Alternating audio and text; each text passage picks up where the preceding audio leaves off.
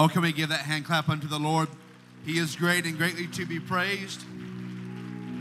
Lord, I love you, Jesus. I worship you, God. Where would I be if it wasn't for you, for your love, oh God? So undeserving, so undeserving. I give you great people honor. We use this saying a lot with admonishing our children or warning our children, show me your friends, and I'll show you your future. And I have the privilege of calling Brother and Sister Vasquez our friends, and I like the look of our future. I like where we're headed as our church and the company that we keep. We consider this church friends, and though this is our first time hearing, you all are a legend in Pentecost. You have a rich heritage that I don't need to tell you about, but it's just such an honor for me and my family to be here with you all this weekend, and we just love the kingdom of God. We love the people of God, and we love the work of God. Amen. We love what God is doing here and abroad, and I thank God for the opportunity. So I want you people to know that I honor you and I love you. I do not take it lightly to be asked to be here today. Many great men much greater, much more experienced and much more capable than I have stood in this same pulpit and preached to you the gospel, and I count it an honor, again, a privilege to be with you. We love and appreciate Brother and Sister Vasquez. We got to spend some time with their family yesterday evening, and we just love the fellowship and the time together. What I appreciate about Brother Vasquez so much is he reminds me it's okay to be me. He's direct. I thank God for that. I thank God for a man of God that's not worried about your feelings and walking on. He loves you, but he's going to tell you the truth whether you like it or not. I thank God for men like that, and it reminds me it's okay to be me because that's just how I am. It's black and white, and you can like it or not. I'm sorry. I hate that you don't, but I love them. I love them very much. I honor my family, my wife and children here today with me, and we just have had a great time being together with all of God's people and looking forward to what God is going to do in this place today. Amen. If you have your Bibles, and we go with me to the book of Mark chapter 9 and verse 17. I texted Brother Vasquez the last night of National Youth Convention, and I was just convinced Brother Ball was going to try to preach my message. And thank God he left it alone, and he didn't. He used my opening text, but he didn't preach my message. And so let's see what the Lord has for us today. Amen. The book of Mark chapter 9 and verse 17. And one of the multitude answered and said, Master, I have brought unto thee my son, which hath a dumb spirit. And wheresoever he taketh him, he teareth him, and he foameth and gnasheth with his teeth, and pineth away. And I spake to thy disciples, and that they should cast him out, and they could not. He answereth him and say, O faithless generation, how long shall I be with you? How long shall I suffer you? Bring him unto me. And they brought him unto him, and when he saw him, straightway the spirit tear him, and he fell on the ground and wallowed foaming. And he asked his father, How long is it ago since this came unto him? And he said, Of a child. And oft times it hath cast him into the fire and into the waters to destroy him. But if thou canst do anything, have compassion on us. Jesus said unto him, If thou canst believe, all things are possible to him that believeth. Verse 24, And straightway the father of the child cried out with tears, Lord, I believe. Help thou mine unbelief. With the help of the Holy Ghost, I want to preach a message I've entitled Apostolic Agnosticism. Apostolic Agnosticism. Would you put down your Bibles and lift up your voices to God? Would you lift up your heart? Lord, I love you, Jesus. Lord, I thank you for the tremendous privilege and the honor to stand before this great church, oh God, before these people, oh God, with a rich heritage. God, I ask you that you would anoint your servant today, that you would speak through me. God, use me, Lord, for your glory, Lord Jesus. Use me, oh God, for your glory. Lord, lead us, guide us, speak to our hearts. Let us receive your word with a gladness of heart. In the name of Jesus we pray. Amen and amen. If you'll help me preach, would you say amen and clap your hands unto the Lord?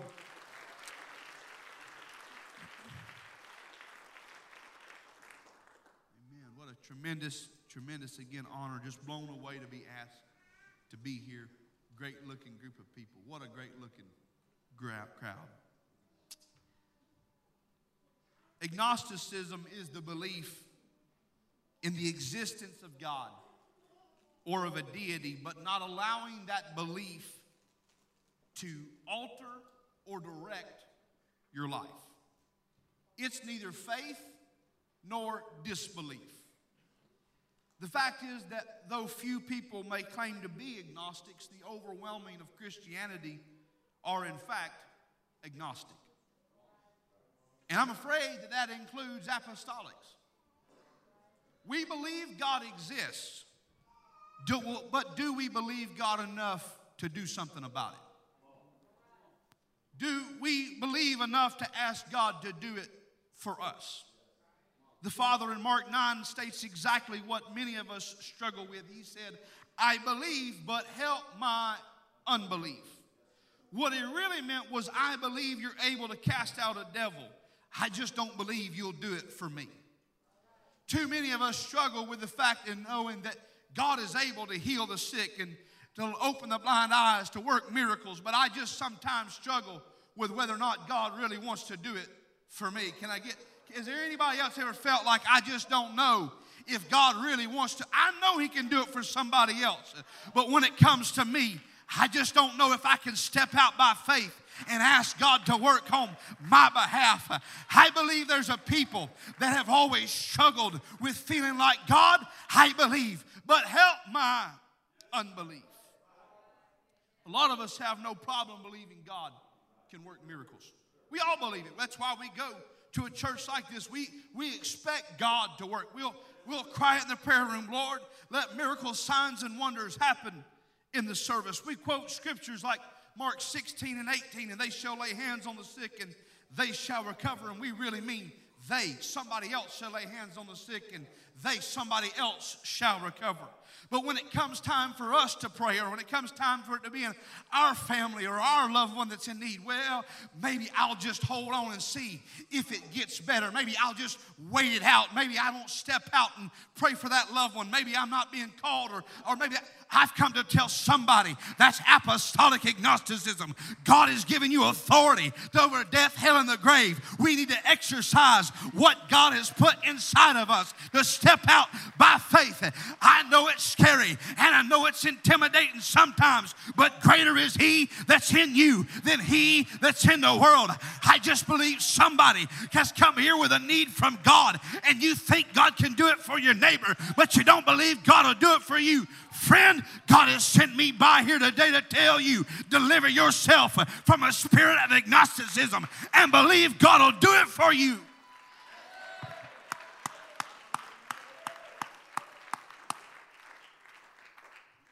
God's a little busy right now. I don't know if I can talk to him about my problem. I'll check back at another time. You know, if I just stay home for church, a couple services, things will get better. That problem with so-and-so will go away. My issue about this will remedy itself.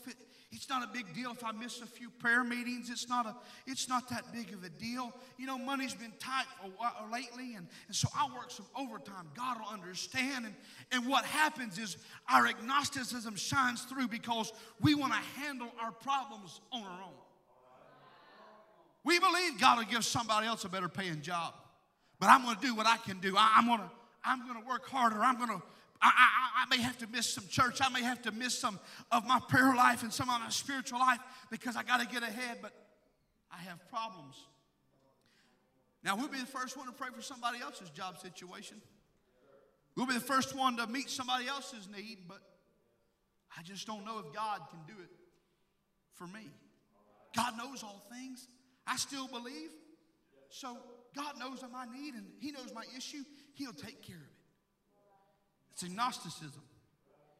Anything short of putting your problems in God's hands is not faith. It's apostolic agnosticism. The plan of salvation does not require you to live by faith over and over and over, is what we are led to believe. We're led to believe if we have adopted the denominational world's thinking sometimes. We've repented, we've been baptized and filled with the Holy Ghost, and then we check the box and put it in autopilot, and it'll be all right. And we want to just float through life and, yes, Lord, touch that need, God. And sincerely, we want God to work in other people's lives. But we don't tap into the true potential of living a life that's separated, of dedicated. That's the reward and the benefit of living this way, is that we have power with God. That when we touch any one thing, when we begin to pray and ask God to move, He's attentive to our call. He's listening. I thank God for a God that has an ear that can hear. I thank God for the gift of prayer. We ought to exercise that gift. You may believe at some point you have to deal with your unbelief. I don't care if you live for God for 30 minutes or 30 years. There are times in your life that you struggle with unbelief. It doesn't matter who you are. It don't matter if you're a pastor. It doesn't matter if you're a missionary. It doesn't matter if you're Joe Saint on the pew. You will have times that you deal with unbelief. The first step is to be honest with yourself about it. You see, everybody likes to throw the Father under the bus, but I commend Him because He was the one brave enough to say, I believe, but help my unbelief. He believed God could have compassion on him. He just wasn't convinced that God would cast the devil out. He said, if you can do anything, Jesus, have compassion on us. Just don't worry about the situation, Lord, just do it out of love. But I don't know that you'll do it for me. Perhaps he'd been in the crowd and seen devils cast out in other times. Maybe he was there when Jesus had opened blind eyes. Maybe he was around and he had been exposed. And something within him said, if I can just get to Jesus. Why wasn't Jesus the first answer? Oh, he's too busy. Why did he go to the disciples? If it had been me, I just feel like I'd have gone straight to the source. But how many of us do the same thing in our own personal life? We have a problem. Well, God's just really busy. You know, He's dealing with all these people's other problems, and I just don't know if I can go to Him. Believing is great. It is the first step in any miracle, but it is only the first step. You have to put your faith into action because faith alone won't work. I like the way the Amplified explains it in James 2:19. The Amplified says, you believe that God is one. You do well to believe that. How many are glad they know that our God is one and His name is Jesus? Amen. We believe God is one, and we do well to believe that. The demons also believe it. There's some of us that we ain't nothing more than just Holy Ghost devils. We believe that one God, and that's where it stops. We believe that God is one. The devils believe that also. And they shudder and bristle in awe-filled terror, for they have seen His wrath. You know the difference in a lot of churches and the devils? We're too busy to bristle. We don't even shudder. We know God is one, and that's great. And we check that box and we move on. But when the devils, when that crosses their mind, they remember that they were snatched up and thrown out of heaven at the speed of light.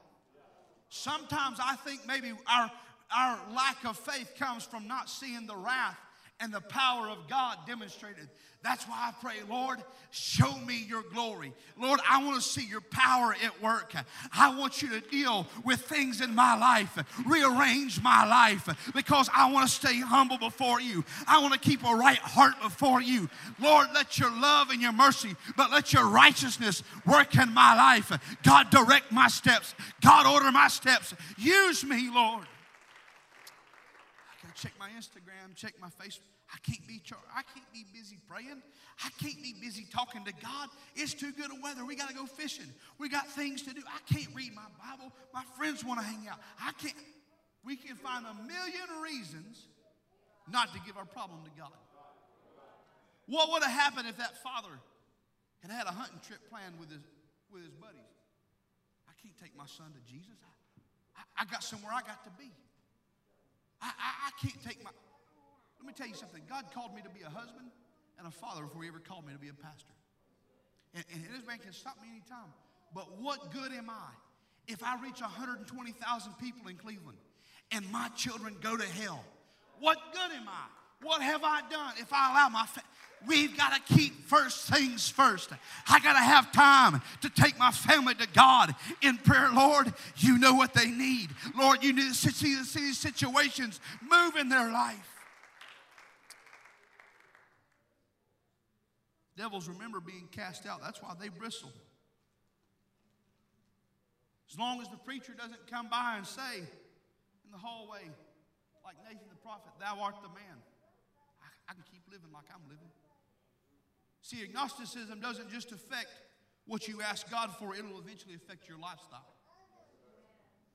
And just because the man of God doesn't call me out by name specifically, we think that, well, everything must be okay. He loves me, he's my pastor, he'd tell me if there's a problem. You need to have a life that says, God, search my heart.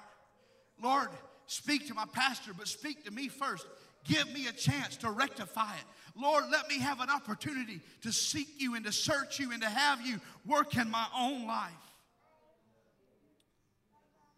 Well, as long as I go to church and feel a Holy Ghost goosebump and two-step a little bit, I reckon I must be okay. That's an agnostic view of God. An agnostic view that says, I believe God exists, I just don't believe enough to change my rotten, stinking carcass of flesh from my will to his will. It's a rotten view that says I can have it my way. I can live for God my own way. I can do it my own way. Frank Sinatra said, I did it my way. That ain't in your Bible. You better be doing it God's way. Lord, search me, cleanse me, search my heart. Lord, kill me afresh and anew. I lay my will down. I devote my life to you. Let my faith change me. I know there's legitimate reasons for most anything. So almost anything. I had a text this morning. A lady in her church is sick and going to the hospital. I understand she's not going to be at church. I don't expect her to be. If your pastor knows your situation, and I'm not telling you anything different. What I want to caution us against, though, is if we're real honest with ourselves, the reasons that we come up with not to give things to God, the reasons we come up with not to put our faith into action are most times pretty weak. You see, excuses are like reasons to be offended. You won't have to look hard to find one. Just you can find any reason you want to be offended. Well, I don't like those on the platform. I feel like I should probably stay home until they go away. You can find any reason you want to be offended. Any reason. You can find any reason you want not to give your problem to God. Well, he's busy. Well, he's got a lot on him. Well, you know, I've talked to him about he's done so much for me, so I just don't feel like I can ask him for anything else. That's agnostic view of God. God, help us to know that in everything we're going to go to you with our first solution. Our first prayer is always going to be, every time I have a problem or a trial, I don't want to handle it myself. I want to take it to Jesus. Both Matthew and Mark give an account of this story from our opening text, and they both end the same way. We know that Jesus winds up casting the devil out. He does just like what the man asked. But it's interesting, the parallel between these two accounts. We look at Matthew 17 and 19, it says, then the disciples, this is after the devil is cast out, then came the disciples to Jesus apart and said, why could not we cast him out? Jesus said unto them, because of your unbelief. For verily I say unto you, if ye have faith as a grain of mustard seed, ye shall say unto this mountain, remove hence to yonder place, and it shall be removed, and nothing shall be impossible unto you. Mark records a little different in Mark 9 and 28. It says, and when he was come into the house, his disciples asked him privately, why could not we cast him out? And he said unto them, this kind can come forth by nothing but by prayer and fasting. Now, you could read these and you could say, well, those are two totally different answers. One in Matthew puts it on the size of your faith. Mark says it's about prayer and fasting. I submit to you what Jesus said in the complete view was it doesn't matter the size of your faith. You just got to do something. It doesn't matter how, I don't have a lot of faith. I haven't been living for God that long. It doesn't matter. Begin to pray and fast about it. I've lived for God for 40 years. Well, it doesn't matter. You need to pray and fast. It doesn't matter the size of your faith. It matters what you do with it. What good is faith in God if it doesn't change us, if it doesn't deliver us, if it doesn't direct us? God help me not to have an agnostic spirit that says, I'll do it on my own. I'll put my problem away. I'll handle it. God, help us to have a desire to give it to you. Doesn't matter the size of your faith. It matters if you act on it.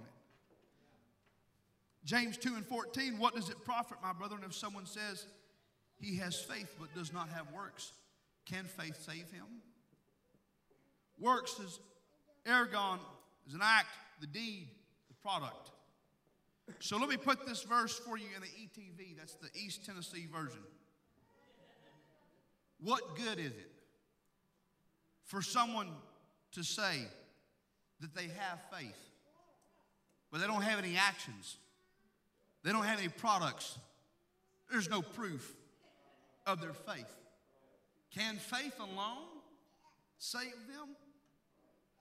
The answer to this question is just a couple of verses down in James 2:17. Thus also faith by itself, if it does not have works, is dead. What good is faith if it doesn't have any action behind it?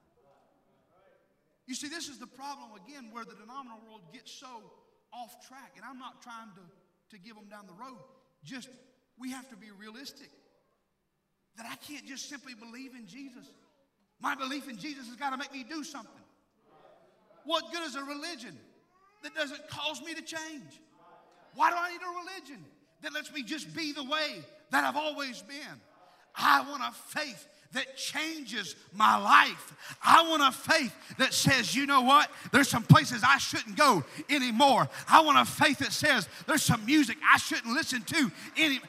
God, give us a faith to say, in everything, I'm going to give it to you. And whatever you anoint, I'll use. And what you don't, I'll let go of. God, I don't want to have agnostic faith. Because really, that's what agnosticism is dead faith. I believe that there could be a God, but it's not going to change or alter my life.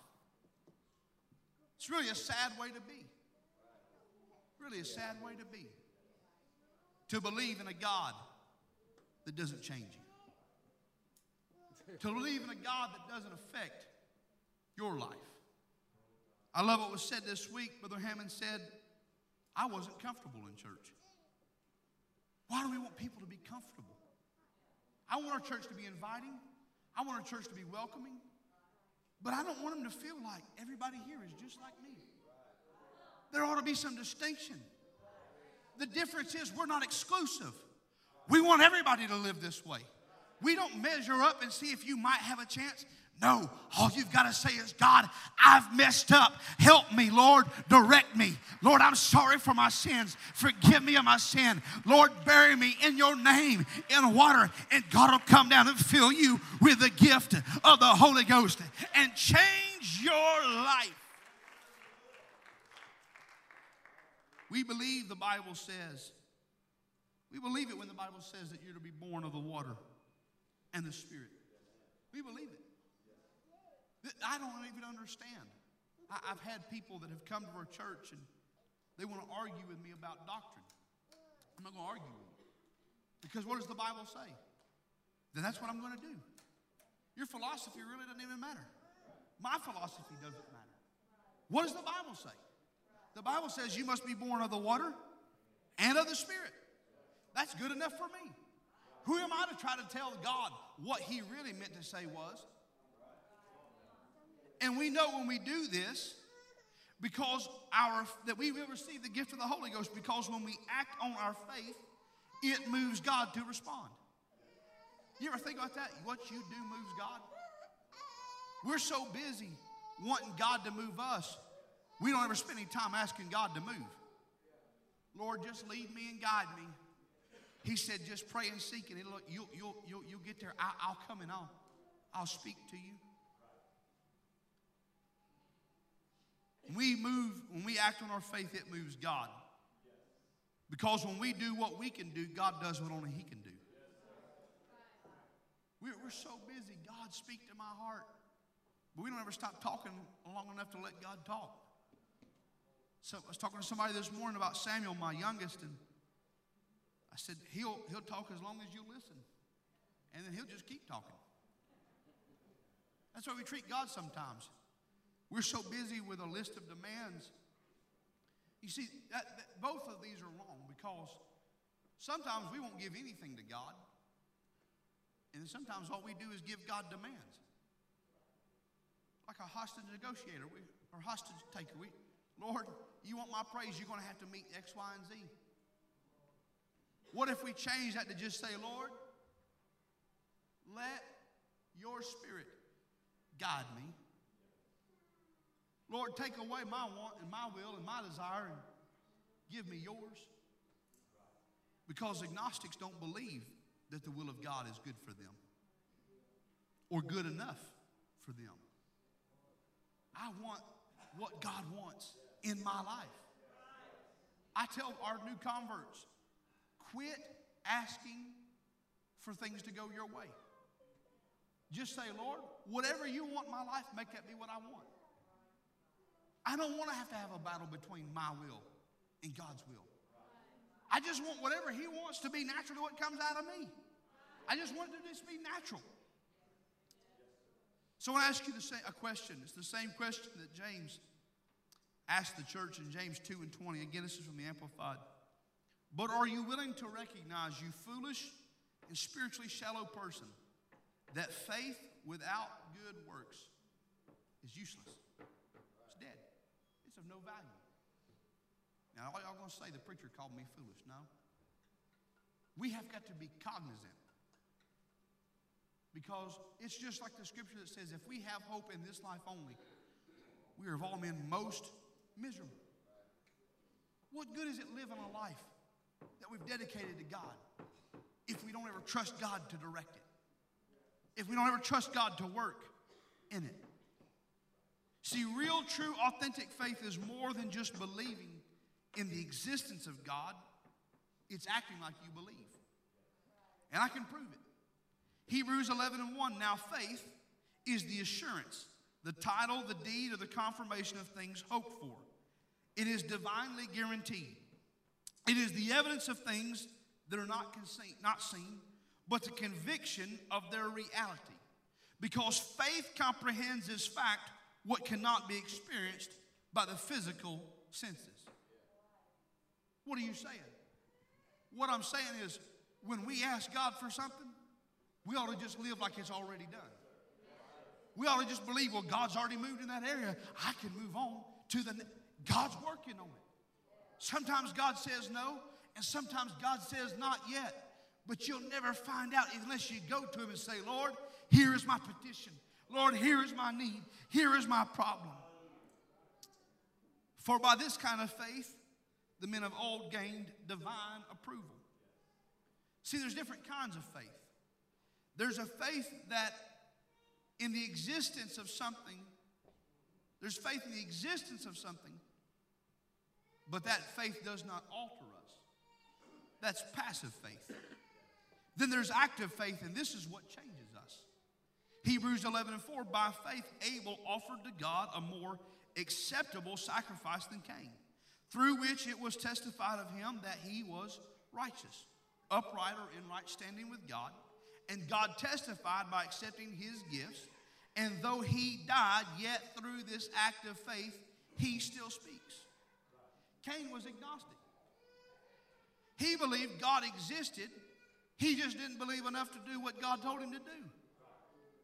He believed that God existed because who was he giving an offering to? Who was he giving a sacrifice to if it wasn't? So he believed in God. He just didn't believe enough to do what God said. How many would be honest with themselves today and say there's been times in our lives that we believed God, we just didn't believe enough to do what He said? How many of us would be real honest and say, maybe there's some things right now that we've been struggling with over the last few weeks or months that God's been dealing with our heart, but maybe I just am not quite ready to let go of it just yet. Maybe I'm not quite ready to start. We talk a lot about what we got to stop doing. There's some things we ought to start doing. Told our church the other day that there's going to be a revival of a word in our church, and I don't believe you all struggle with this. It's just I know that we struggle with this across Pentecost. There used to be a word that we used a lot, worldly. We don't talk about it. We've got a generation that wants everything. If you can't show me in Scripture that I can't do it, then I don't know why I can't do it. There's some things that are not prohibited in Scripture. They're just worldly. We got no business being involved in them. There's just some things that are worldly, and I can't be godly and worldly. I've got to have some kind of... Cain was agnostic. He had a worldly view of God. I'll do whatever I want to do, and God will like it or leave it. Well, that didn't really work out real well for him. See, Abel, he had real faith. He had active faith. He had the kind of faith that said, God, whatever you want, whatever you require, I'm all in with my whole heart. You see, Apostolic Agnosticism is born out of a half-committed heart. You can only live for God halfway, half the time. You can't live for God all the time, halfway. You got to be all in all the time. You know where that starts? It's not in this altar shouting. You can shout in this altar till the cows come home. But you know what happens when you go out that door? Life. And you know where you'll overcome? Life is in your mind. You got to commit your mind that I'm going to live this way. I'm going to live this way with my whole heart, with my whole life. I'll tell you a quick story. When we started the church, we had 7 people our first service that I knew that we'd be back. I think we had 40 our first service, and 33 of those was not coming back. They went to other churches, and they were family and well-wishers. And 6 months after we started the church, a family walked in the door, and I thought, well, we'll find out if I got what it takes or not. This man walks in. He's bigger than I am, and that's saying something. And he looks like he is just mad at the world. He looks like he's ready to snap at any time. And I wasn't intimidated by him physically, but I did think, well, he doesn't want to be here. And I'm not in the habit of convincing people to stay that don't want to be, so this is probably his first and last service. This will probably be a one and done kind of thing. And he came and he stood there in the pew and wept through the whole service. I thought, well, praise God for that. I'm glad he came, and we can say we had a visitor. And we won't see him again. He come back the next week. And he'd been coming there about 3 months. And he called me one day and he said, hey, I want you to know, I want you to be my pastor. I thought, I don't think you have any idea what that means. And he had been in church his whole life. He'd gone to church his whole life. And I thought, well, you have no idea what you're asking for, son, but we'll see. He said, no means no and yes means yes. I thought, well, that's easy to say. He said, whatever you tell me and my family, that's what it is. We're going to be pillars in this church. And when you're 6 months old, you think, thank God, finally, we need some pillars. We can use all them we got. We're just trying to get a foundation. We even made it to pillars. Thank God for them. And I watched as that man would come week after week after week and weep and weep and weep and weep. And a family that had been in church their whole lives but had never lived for God. Weep and weep week after week. The first person we prayed through to the Holy Ghost was his son. He was about 8 years old at the time, and we prayed him through. God filled him with the Holy Ghost in a hotel room. We baptized his son, oldest son and his oldest daughter just a few weeks after that. God renewed his wife for the Holy Ghost. She had had the Holy Ghost and renewed her. And I'll never forget, man, you could just feel the tension. I'll never forget, we went to Maryville for a family weekend. We took our church up there, and I remember the whole service, I just couldn't have peace about this. Just something just didn't sit right in my spirit. And the man of God preached a tremendous message, and we had the altar service, and the altar service passed, and I looked over, and Brother Carpenter was standing on the top step of the platform so he could talk into this man's ear because he's so big. And I remember just a few moments later looking over, and that man's praying through to the Holy Ghost right there. Thank God for that. Amen. Absolutely. But that was just the beginning. Because then he found out what it was really going to take to be all in. He told me, he said, I had made up my mind that I like you, that I love you, and I'm your friend. But if I didn't get the Holy Ghost that Sunday, I was never coming back. He said, I walked in those doors and I told God, if you're real, if the Holy Ghost is really for me, you'll give it to me today, or I'm never coming back. I can be his friend and not go to his church. How many of us have had situations that we give God an ultimatum in, only to find out the real sacrifice doesn't begin until after that? God filled him with the Holy Ghost, and then the work began, and time after time after time after time, he had opportunity and excuses that honestly I would have expected him to walk away instead of deal with them. I would have expected that fully, because there's no way I'd want to deal with them. I didn't want to deal with them as the pastor. But you know what? After every meeting we had, he'd tell me, Pastor, I'm all in. I'm committed. I told you me and my family are going to be pillars, and we are. And you know why I'm standing here today? Because I got a brother and sister Fife in Cleveland that I'm not going to have to call home and see how did it go. You know what did that?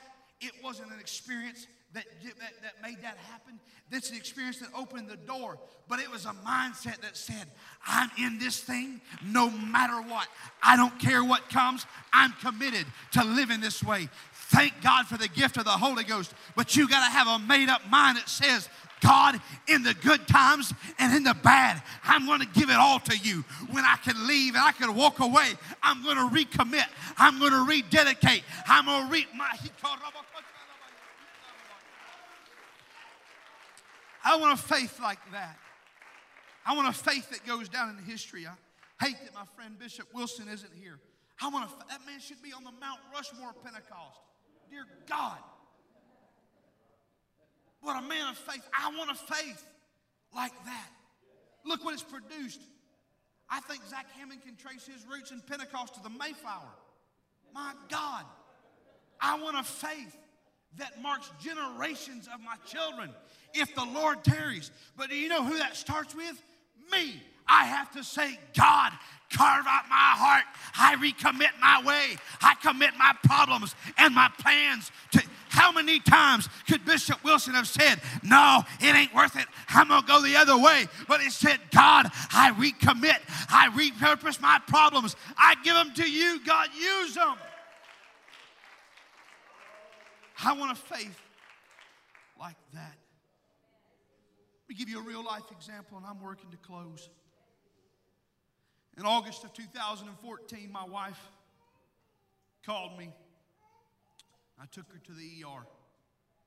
She had begun bleeding for what seemed to be no reason. And having recently had a doctor's appointment in which we were told that a list of health concerns and problems, and how many love going to the doctor? Praise God. They're full of good news. They gave a list of problems and issues, and they included, but were not limited to, the fact that she would never be able to have a baby. And so I took her to the ER, and after 12 hours in the hospital with no answers and really no communication from the staff, I decided that we were leaving.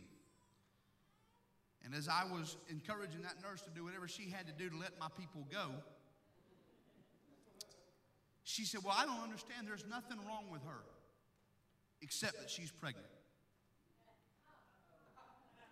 And we were shocked. Because just a couple of weeks before, we had been told there was no way. It was absolutely impossible. We would never be able to have a baby. There was no way.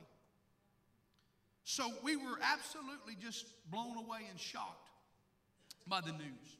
We were overjoyed, and imagine having settled and had peace, we decided we'll adopt. Whatever the will of God is, we're just going to pray and let God work His will. So imagine having gone from peace of that to the absolute epitome of an all-time high of knowing a lifetime desire was going to be fulfilled. The doctor came in and wanted to do a ultrasound. He said, well, this is the next step. We need to look into this and see that everything is all right. He so bluntly put it, he said, there's absolutely no hope. The baby's ectopic, it's already dead. It's gone. There's no hope for delivery, were his words. No hope. We were devastated. In a matter of moments, we had gone from being at peace to is in God's hands to saying we're going to hold our own baby to being lost in a matter of moments. We had just seen our miracle vanish before our eyes. And so I did the only thing I knew to do. Compelled him to leave and called the man of God.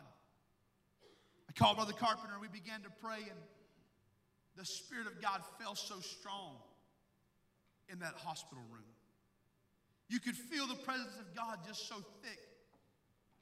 We cried and we wept and we mourned a child that we had found out that we had and lost in a matter of minutes. Devastated by what seemed to be the end. The doctor came in and said they were going to send us to the 4th floor for a more detailed ultrasound, and they would decide what happened, that the bleeding was being caused by this ectopic pregnancy, the pregnancy that was wrong. It had formed to the wrong part of the body. So we made our way to the 4th floor of the hospital. And after the ultrasound, the lady turned to me shaking her head. She said, I don't know what's wrong with that doctor, but that baby's perfectly healthy. I don't know what's wrong with him, but my God. She said, do you want to hear the heartbeat of a baby that you found out that you had and you found out you lost? I want to hear the heartbeat. I've come to tell somebody that somewhere between the 1st and the 4th floor of Erlanger Hospital, God stepped in and moved a miracle and worked on my behalf. You know why? Because I said, God, while I'm upset and while I'm devastated, I commit my problem to you. What would have happened if I just taken the word of the doctor and didn't say a thing? There wouldn't be an Eli.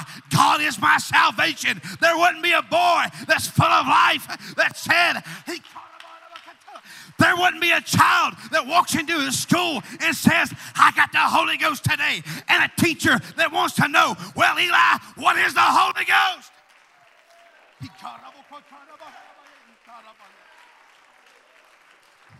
I'm trying to tell you, don't you give up on your miracle. Don't you give up on your burden. Don't give up on what God called you. If God promised it, He will do it. Just commit it to Him.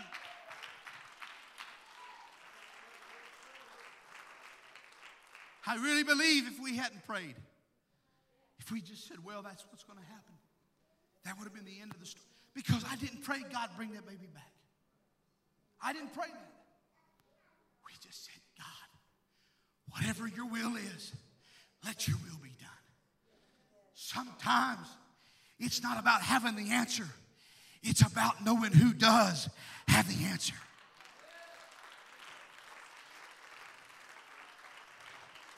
Elisha, God is my salvation. And every time life gets hard, and every time there's a new problem, Eli walks through the room, and I remember that the story isn't over, that God is my salvation. He's a very present help. I've got a living, moving, walking, talking miracle that lives in my house. And he's a reminder that no matter how bad it is, no matter how dark your day is, that God is still on the throne. So we were told that's a fluke. It's a fluke. You'll never have another child. No way you can have any more kids. We prayed and we fasted and we said, God, not our will, but yours. I commit this to your hand. So we have Eli, God is my salvation. But we've also got Samuel. God has remembered. Why? I've come to tell you that God will hear your cry and God will hear your plea and God remembers your cry in the darkest night.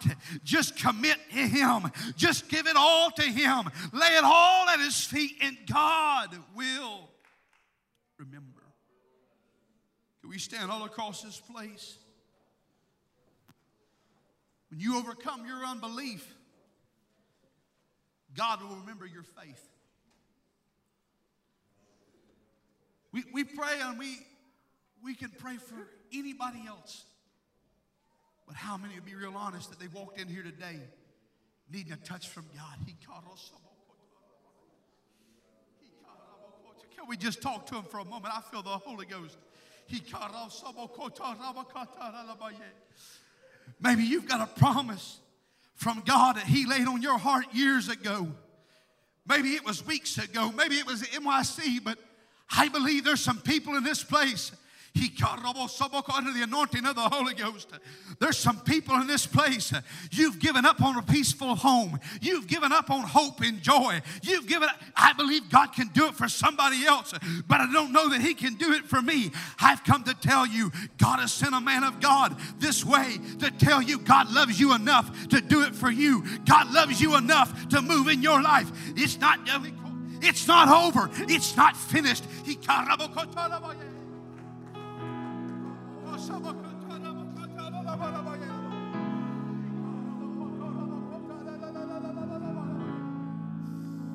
Oh, can we all across this place, can we lift up our hands and open up our hearts to God? Come in this altar is open. God, I need you. What do you need a touch from God for? It might be in your mind. We live in an age where there's a war for the mind because your mind is what will keep you. Having a made-up mind will lead you all the way to glory. I've got to have a renewal of the mind. God restoring me a right heart. I recommit my life. I recommit my will, God. I'll go where you send me. I'll do what my pastor needs, God. Lead me, God. I commit my life.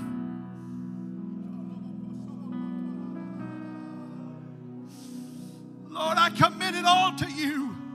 I trust you with my problems. I trust you with my prayers.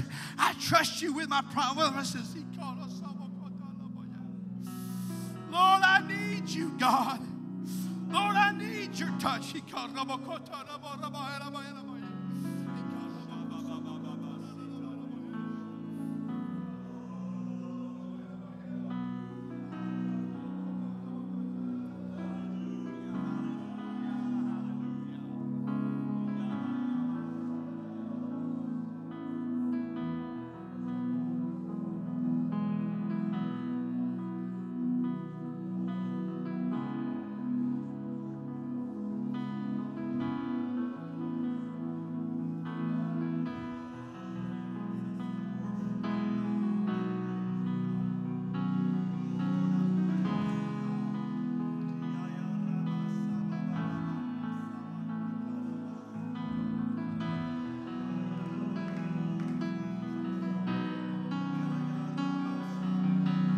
Amen, amen, amen. Y'all be ready in just a moment. How many of you, now look, while he's been preaching, he would hit a point he would make would remind me of something that some of you have told me in the last few days and weeks. And he'd preach a little bit longer, and he'd make a point. And he'd remind me of something that somebody else told me just in the last few days and weeks. And then he'd preach a little bit more, and he'd make a point. And it'd remind me of something else that somebody in this room talked to me about.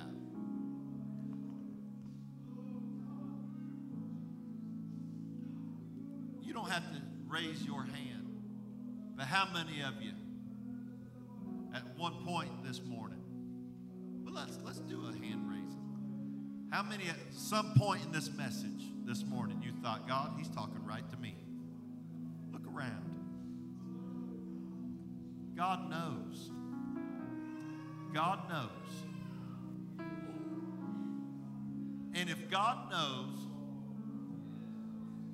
and God sends a man of God to preach about it, doesn't that mean that God's probably got a plan already in action, already made, just waiting to get it started? You know what this altar service is right now? This is not the end of your trouble. This is the beginning of your breakthrough. Because when the word comes, faith comes by hearing. And then when hearing happens, then faith is enacted. And when faith happens, mountains get moved. So this is mountain moving morning right now.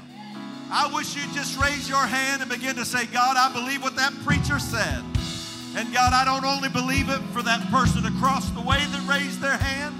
And I don't only believe it for that person over there that raised their hand. But God, I believe it for me. I'm going to receive it for me. I'm going to receive it for my family, for my life, for my heart. In the name of Jesus. That's right. I want you just to begin to thank God. I want you just to begin to thank God that he knows the way that you take. And he knows your situation and your circumstance. And I want you just to begin to speak words of faith and thanksgiving as they begin to sing. I want this to be the first step towards your breakthrough. And that comes by thanking God that he spoke a word into your life in Jesus' name. Spirit of the living God, come and move on us. Come and move on. Like a rushing mighty wind. Like a rushing. Amen. Why don't you reach over and minister to somebody close to you? Just pray for them. Come and breathe. It's not so much in what you say, it's in the fact that you're there. Have your way.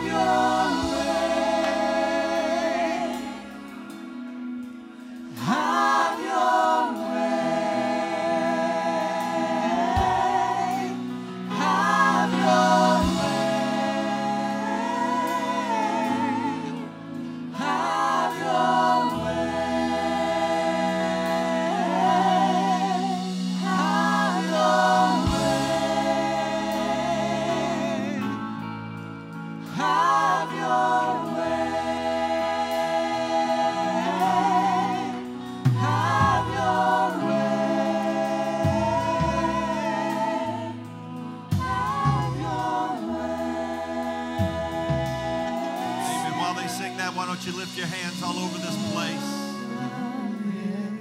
And why don't you just ask for God to have his way? God, in my life, I'm giving you, I'm all in. I'm not going to hold back my praise. I'm not going to hold back my life. I'm not going to hold back my prayer.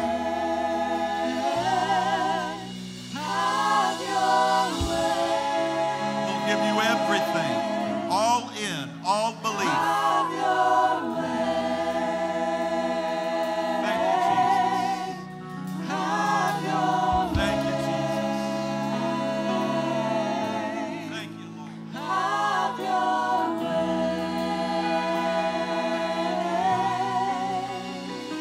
Amen. Now I want you to clap your hands and praise the Lord. I want you to lift your voice with that hand clap and thank God for what he's doing starting today. Come on, lift your voice with that hand clap. Hallelujah, hallelujah. I don't hear your voices, I just hear your hands. But you're made an overcomer by your mouth. You got to speak the word of faith. You got to say something. Hallelujah. Thank you, Jesus. Something powerful happens when you open your mouth. Because you can clap your hands and there's no real acknowledgement. But when you open your mouth, that the word of faith is in your mouth, not in your hands. And so when you open your mouth in praise, what it does is it's a release of faith.